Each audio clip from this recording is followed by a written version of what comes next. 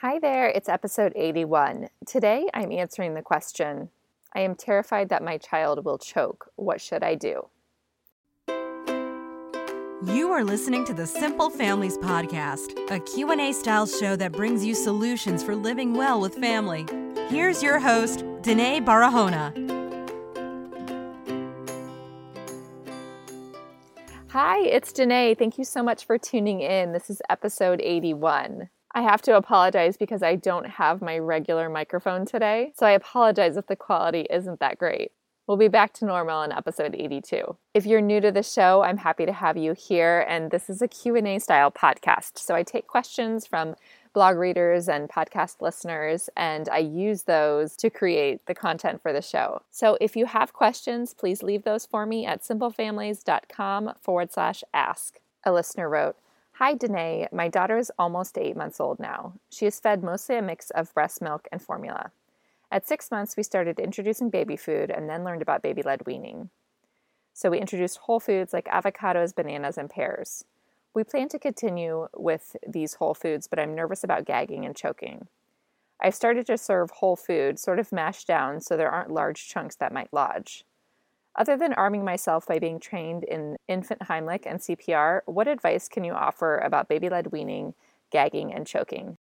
Thank you for this question. This is something that comes up so frequently. The fear of choking is something very real and very intense in many families. For anyone that's not familiar with baby-led weaning is a method of starting solids with children. So right about 6 months, instead of doing pureed baby food, you start with whole pieces of food that are made to be very soft so the baby can pick them up with their hands and put them in their mouth all on their own. So instead of spoon feeding a child, their children are actually feeding themselves. It's something that I'm a big advocate for. I do have a link about how I got started with it, and I'll put that in the show notes for you at simplefamilies.com/episode 81. The question of choking comes up very commonly with baby-led weaning. But I will be honest that it's not exclusive to baby-led weaning. I hear choking concerns from every parent of children of every age, pretty much. So parents who have infants who are doing pureed food, parents of toddlers who have a full mouth of teeth. The fear is real. And I will be perfectly honest that I also had the fear when I was starting solids with both of my kids. And I still watch my kids very closely when they eat. I never leave them unaccompanied during meals, which is generally a good habit for getting kids to eat well, is sitting and engaging with them during meal times. So as much as possible when I'm not doing the dishes or preparing other food, then I do sit with my kids. I have searched long and hard looking for statistics in choking. I want to know just how many children are choking every year, because based on what I'm hearing in the news and in the media, it sounds like it's rather frequent. I was unable to come up with any kind of confirmed number. Generally speaking, when you look at the statistics of how kids are dying, they are classifying them as accidents and injuries, but not breaking it down into choking versus falling and hitting their head and that sort of thing. The only statistic that I could find that looked like it was sort of legitimate told me that 60 kids every year die of choking, and 30 of those kids are dying from choking on a toy or other sort of small object, and the remaining 30 are dying from choking on food.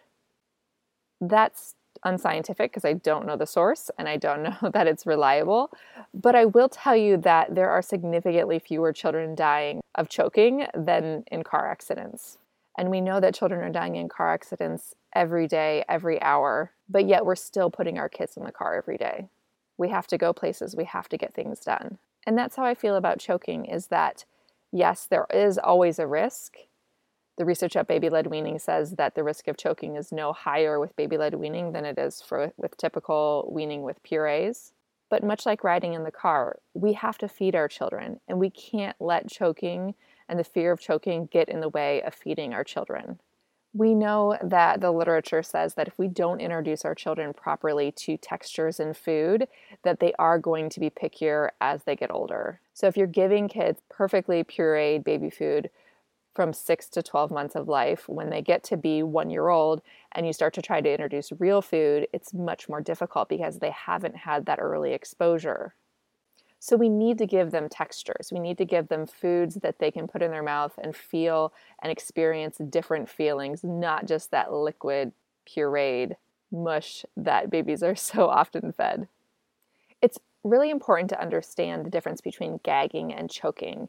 Gagging is what we see happen all the time, and that's when a child starts coughing pretty intensely while they're eating. And gagging is actually a sign of a child learning how to manipulate food in their mouth. So if they're eating and the food gets too far back in their throat, they'll gag and cough to move the food back forward so that they can continue to chew it. So babies who are just learning how to manipulate food in their mouth are going to gag more frequently because they're not sure how to move the food around and how to use their tongue to do that. So gagging is a part of the learning process, and some babies do it more than other babies. Choking, on the other hand, is silent. The child will stop breathing, they'll turn purple, their air pipe will be completely blocked. So if your child is gagging and they're making noise and they're coughing, the best thing to do is to let them be. Don't slam them on the back, don't get overly scared and dramatic. Just let them go ahead and cough up whatever it is.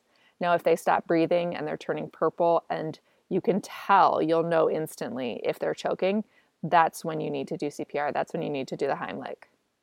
All kids are going to gag, and we need to take a deep breath and relax when it happens because we need our kids to know that eating is not scary. It's not something that we should fear. So the takeaway for today is that I really love baby-led weaning when it comes to starting food with young babies, and that's because it really gives kids amazing exposure to texture from an early age, and we know that they need to experience texture in order to eat more of a variety of foods as they get older. The fear of choking is very real, but the reality is it's not quite as common as we think.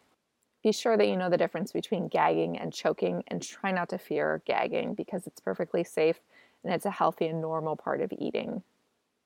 Thanks so much for tuning in. If you're enjoying this show, I'd love for you to leave the podcast a review in iTunes. It helps the show to reach more people. I would really appreciate that. If you want to stay in touch with the podcast, go to simplefamilies.com and click Get Started.